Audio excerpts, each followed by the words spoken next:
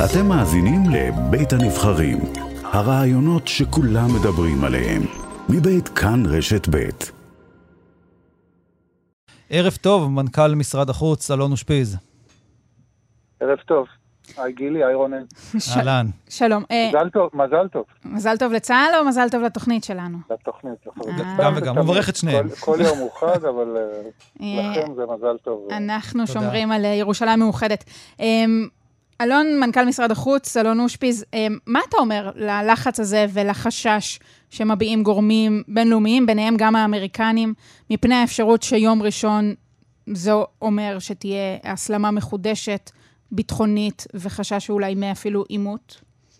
אני רוצה להגיד לכם 3 דברים. ושניים מהדברים אנחנו אומרים גם לשותפים שלנו בקהילה הבינלאומית. דבר ראשון, אני באמת חושב שאנחנו צריכים להיות מאוד זהירים כשאנחנו משתמשים במילים כמו לחץ, ואני לא מכיר לחץ כזה. אני מכיר שיחות, שהן שיחות עם שותפים שלנו, ובשיחות האלה אנחנו אומרים 2 דברים. 3 דברים. דבר ראשון, אנחנו אומרים שכמו שרונן אמר בפתיח, יש פה בירת ירושלים, מצעד הדגלים מתקיים מעל 30 שנה, זה אירוע שמתקיים כל שנה, אנחנו יודעים להסביר היטב את המסלולים, וזה נראה לנו אקט מאוד נורמלי. זאת המילה שצריך להשתמש בה. שאנחנו נעשה את המצעד הזה בלב ירושלים, דבר ראשון. בלב ירושלים או בשער שכם ספציפית? זה באמת, בעיניי, בסוף המצעד הזה הולך בלב ירושלים. אני לא חושב שאנחנו צריכים להיכנס פה לדקויות של שער כזה או שער אחר, אבל בסוף זה לב ירושלים. בטח כשהוא מסתיים בכותל המערבי, לא נראה לי שאנחנו עכשיו ננהל ויכוח על המקום שהוא תופס באתוס היהודי-ישראלי. דבר ראשון. דבר שני, אנחנו אומרים שההחלטות שמתקבלות בסוגיה הזאת, הן החלטות מאוד מדודות, מאוד שקולות. יש הערכות מצב של המפכ"ל, יש הערכות מצב של שר בט"פ. שר החוץ משתתף בדברים האלה, ראש הממשלה מאשר את ההחלטות האלה. זה לא איזשהו משהו שלא נעשה בצורה מתוכננת ומסודרת ומאוד שקולה. ולזה מצטרפת הנקודה השלישית, שהיא אנחנו נעשה את כל מה שאנחנו יכולים כדי להבטיח שהמצעד הזה עובר בשלום ובשלווה, כפי שזה צריך להיות ביום חגה של ירושלים. המשטרה יודעת לשים את כל התשומות המקצועיות שהיא צריכה לשים ביום הזה בהר, לא בהר, בעיר, בירושלים. וכל מי שמנסה או רוצה לפעול כדי להפוך את זה למוקד חיכוך, צריך להניע אותו מזה. ויש ניסיונות כאלה, אנחנו מודעים להם. משני הצדדים? לא. קודם כל מה אני מסתכל על הצד הפלסטיני, וזה ברור לגמרי שתנועת החמאס רוצה להפוך את זה לאירוע של חיכוך ולהציס. השאלה אבל אלון, האם יש בסוף הטלפון במשרד החוץ לא מפסיק לצלצל מפניות של גורמים ידידים שלנו שאומרים לנו תחשבו על זה עוד פעם, והשאלה, ההמשך של זה, האם משרד החוץ נוקט בעמדה אחרת מאשר מערכת הביטחון ואומר תשקלו את זה שוב? הטלפון במשרד החוץ לא מפסיק לצלצל בכלל לא בגלל הדבר הזה. אני רוצה להיות הכי גלוי לב שאפשר. מספר השיחות שאנחנו מקיימים בנושא הזה הוא מספר מאוד מאוד מדוד, ולהבנתי זה גם מספר הפעמים שהטלפון מצלצל בגופים אחרים שעוסקים בדבר הזה. באמת, אני חושב שאנחנו צריכים לקחת את הביטוי הזה שגילי שאלה בתחילת השיחה שלנו, הלחץ, בצורה מאוד מאוד פרופורציונלית. זה לא מה שקורה. אנחנו מקבלים הרבה טלפונים על דברים טובים אחרים, והדבר השני ששאלת, ואני מודה לך על זה שאלת אותו, אין הבדל בתפיסה של משרד החוץ ושר החוץ, לבין הגופים האחרים שעסקו בנושא הזה עד היום. במילים אחרות, המצעד בו יצעד, גם בשער שכם? המצעד יצעד לפי ההחלטות שהתקבלו הגורמים המוסמכים שעוסקים במצעד הזה, לפי המסלול שהיה נהוג כל השנים. שזה אומר, גם בשער שכם. גם בשער שכם, לפחות כרגע, אבל נדלג משער שכם. במרחק כמה אלפי קילומטרים, אבל אולי באותה רמת נפיצות. אתה רוצה להציג את הנושא הבא שלנו? איראן, ניסה לאיראן. לא, אנחנו חווים השבוע... הפתעה אסטרטגית. כן, אתה אומר, נפלת... לא, היה אימור, יש גם טורקיה בדרך, חכה, אבל אמרנו, נעשה עיקוף ממזרח. יצא השבוע לא מעט פרסומים ולא מעט אירועים שהתרחשו. בשורה התחתונה, האם ההחלטה האמריקאית להשאיר את משמרות המהפכה בתוך רשימת ארגוני הטרור מבשרת את סוף עידן הסכם הגרעין, וסוגיה הזאת יורדת מסדר היום? יש לי הרבה כבוד למקצוע שלך בעבר בתור קמן בכיר, אז אני אנסה להתייחס בצורה מאוד זהירה ומדויקת. אני חושב אני הייתי נזהר מלהגיד סוף העידן, אבל אני חושב שלהחלטה האמריקאית על השארת משמרות המהפכה ברשימת הטרור האמריקאית, מה שנקרא FTO, היא מבטאת ירידה משמעותית בעת הזאת לסיכויים לחזור להסכם הגרעין. וזה דבר מצוין בראייתנו. ראש הממשלה ושר החוץ ברכו על הדבר הזה שבוע, ואני חושב שזה פותח את הדרך לקר פעולה, שאני מאוד מקווה שגם יהיה משותף בינינו לבין האמריקאים וגורמים אחרים בקהילה הבינלאומית, קר פעולה נרחב הרבה יותר לחידוש של לחץ מסיבי על האיראנים. מה זה אומר לחץ מסיבי על האיראנים? כי בהיעדר הסכם, ובהבנה שהאיראנים ממשיכים להשאיר אורניום, יש כאלה שאפילו טוענים מגבירים את קצב ההשערה. מה זה אומר? לחץ. זה קודם כל אומר לחץ כלכלי, בעיניי. סנקציות. וראינו, חד משמעית סנקציות, וראינו לזה איתות אמריקאי ראשון כבר השבוע, לראשונה מזו תקופה ארוכה, מאוד ארוכה.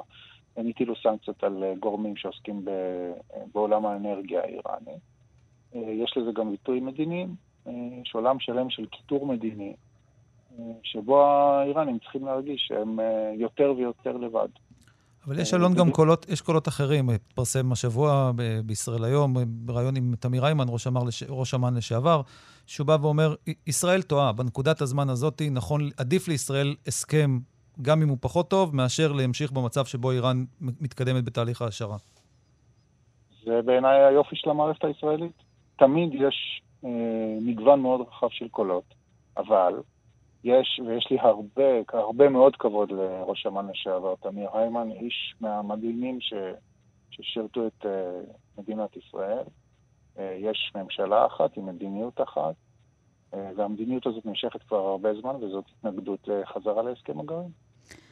אגב, אתה הופתעת הלילה לראות אאוטינג אמריקני לפעולה שישראל ככל הנראה ביצעה על פי פרסומים בניו יורק טיימס על אדמת טהרן?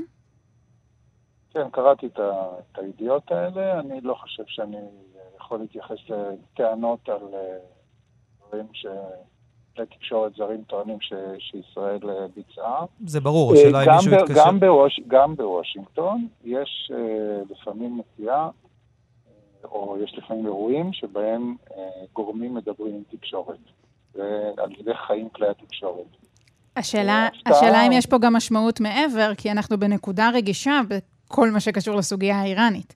אז כששיח אינטימי רגיש בין הממסד הישראלי לממסד האמריקני מודלף, זה לא איזושהי רמיזה?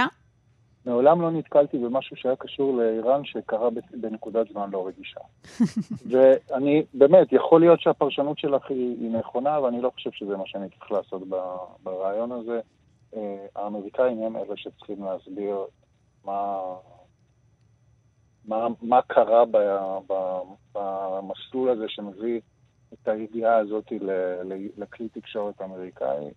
ואנחנו ביקשנו הסבר? את הדברים האלה אני משאיר בשיחות בינינו לבין האמריקאים. זה חלק מהאתיקה המקצועית של מה שאני עוסק בו.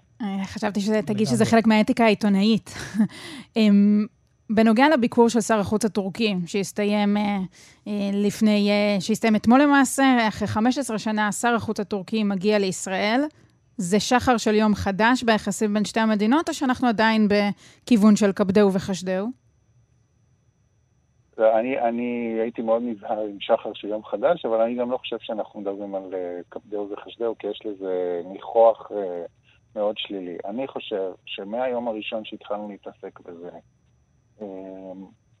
כולל דברים שאני חושב שדיברנו עליהם גם אחרי שאני חזרתי מאנקרה בתחילתו של התהליך לפני מספר חודשים, גם אחרי ביקור הנשיא. שר החוץ לפיד דיבר על זה כמה פעמים, גם בפומבי. טורקיה היא מדינה חשובה, גדולה, רצינית. זה לא יהיה חכם אם מדינת ישראל תתעלם מטורקיה, וזה לא יהיה חכם אם טורקיה תתעלם מישראל. אני גם לא בטוח שהמדיניות החוץ שהטורקים יישמו בשנים האחרונות היא באמת הביאה למצב של 0 יריבויות ו100% חברויות. אני חושב שאנחנו ממשיכים לנוע בתהליך הדרגתי בינינו לבין הטורקים, במסלול הבילטרלי בינינו, ישראל-טורקיה, תוך שאנחנו שומרים גם על חברויות אחרות מאוד מאוד חשובות שלנו, למשל עם מדינות כמו יוון וקפריסין. אנחנו מאתרים את הדברים שחשובים לנו כמדינת ישראל, שבהם אנחנו צריכים להתמקד. שר החוץ לפיד ושר החוץ הטורקית שאושולו דיברו אתמול בפומבי על חידוש עבודתה של הוועדה הכלכלית המעורבת, זה דבר מאוד חשוב, וגם על חידוש המשא ומתן להסכם תעופה בין ישראל לבין טורקיה. זה בעיניי אחד הדברים הכי חשובים שאנחנו צריכים להתעסק בהם.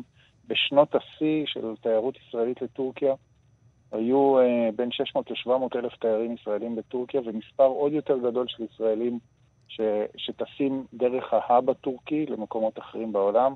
היום יש 9 טיסות טורקיות בשבוע לכל כיוון, ואני חושב שזה חשוב שגם החברות הישראליות ישתלבו בתוך השוק הזה. נקבע תאריך לביקור ארדואן בישראל? לא. ולביקור לפיד באנקרה? גם לא. גם לא. טוב. אבל, זה, כמו שאמרתי, תהליך הדרגתי, שבו אנשים מדברים ומבקרים אחד את השני. אני אומר חד משמעית לא נקבע תאריך, אבל בתהליך הדרגתי יש אבני דרך. אלון, בזמן שאנחנו מדברים, התובע הפלסטיני מפרסם את ממצאי החקירה שהם ערכו לבדיקת נסיבות מותה של העיתונאית האמריקנית פלסטינית שירין אבו עקלה, ואומר בצורה חד משמעית, אני מצטטת, הדוח הרפואי מדגיש שהירי נעשה באופן ישיר על ידי כוחות צה"ל, והוא אפילו מוסיף שלפחות מאופן הפגיעה בראשה, מעידים ששירין הייתה במצב של בריחה. יש לנו תשובה לטענות הללו? יש תחקיר צה"לי שעדיין לא הסתיים, שנעשה על ידי טובי אנשי המקצוע. הוא תחקיר שיש לו מגבלה אחת, שהקליע לא נמצא בידינו, והפלסטינים עד עכשיו מסרבים לתת לנו אותו. וגם בהצהרות הפומביות של צה"ל, וגם בדברים של דובר צה"ל, הוא נאמר בצורה מפורשת, יש פה 2 אפשרויות. ששירין אבו עקלה נהרגה או מירי של חמושים פלסטינים, או מירי של צה"ל. יש דבר אחד שבעיניי הוא מעל לוויכוח, וזה כן עולה בשיחות שלנו עם הרבה מאוד שותפים, בראשם האמריקאים. אני לא מכיר אף אחד שבשיחה איתי או עם דיפלומט ישראלי טען שהירי הזה היה מכוון לעברה. והתמונות מהלוויה גרמו נזק גדול למדיניות החוץ הישראלית? התמונות מהלוויה זה לא התמונות. הדבר הזה נמצא בבדיקה של משטרת ישראל. שר הבט"פ והמפכ"ל אישית מעורבים בזה, וכולנו, אני חושב, יכולים להסכים שלתמונות האלה יש אפקט של נזק מדיני ותודעתי. אנחנו כמה שבועות לפני ביקורו המתוכנן של נשיא ארצות הברית ג'ו ביידן בישראל. אתה כבר יודע לומר מתי הוא יגיע? זה יהיה בסוף יוני. אבל זה יהיה. אין לי שום סיבה לחשוב שזה לא יהיה. דברים יכולים לקרות, אבל זה לא המקום שבו אנחנו נמצאים היום. וכל מדינת ישראל משתדרת לתוך האירוע הזה, על בסיס הנחת עבודה מאוד מוצקה שזה יקרה, גם ברמה של הלוז, גם ברמה של הליווי, וגם ברמת התכנים. זה ביקור ראשון של הנשיא ביידן כנשיא, אבל יש לנשיא ביידן היסטוריה מאוד מאוד ארוכה של ביקורים בישראל. יש תמונות שלו, לדעתי כסנאטור צעיר, עוד עומד לצידה של ראש הממשלה גולדה מאיר ז"ל, ויש לו אגב סיפורים מדהימים על השיחות שלו עם ראשי הממשלה הישראלים.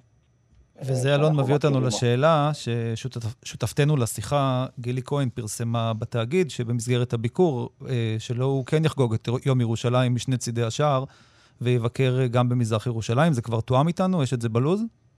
זה עוד לא נקבע בלוז, אבל יש שיחה על זה עם האמריקאים. ומה זה אומר? מה זה אומר מבחינת המשמעות כשהוא רוצה לבקר במזרח ירושלים ללא נוכחות ישראלית? אנחנו עוד לא הגענו לפרטים האלה, אבל אני כן רוצה להגיד דבר אחד.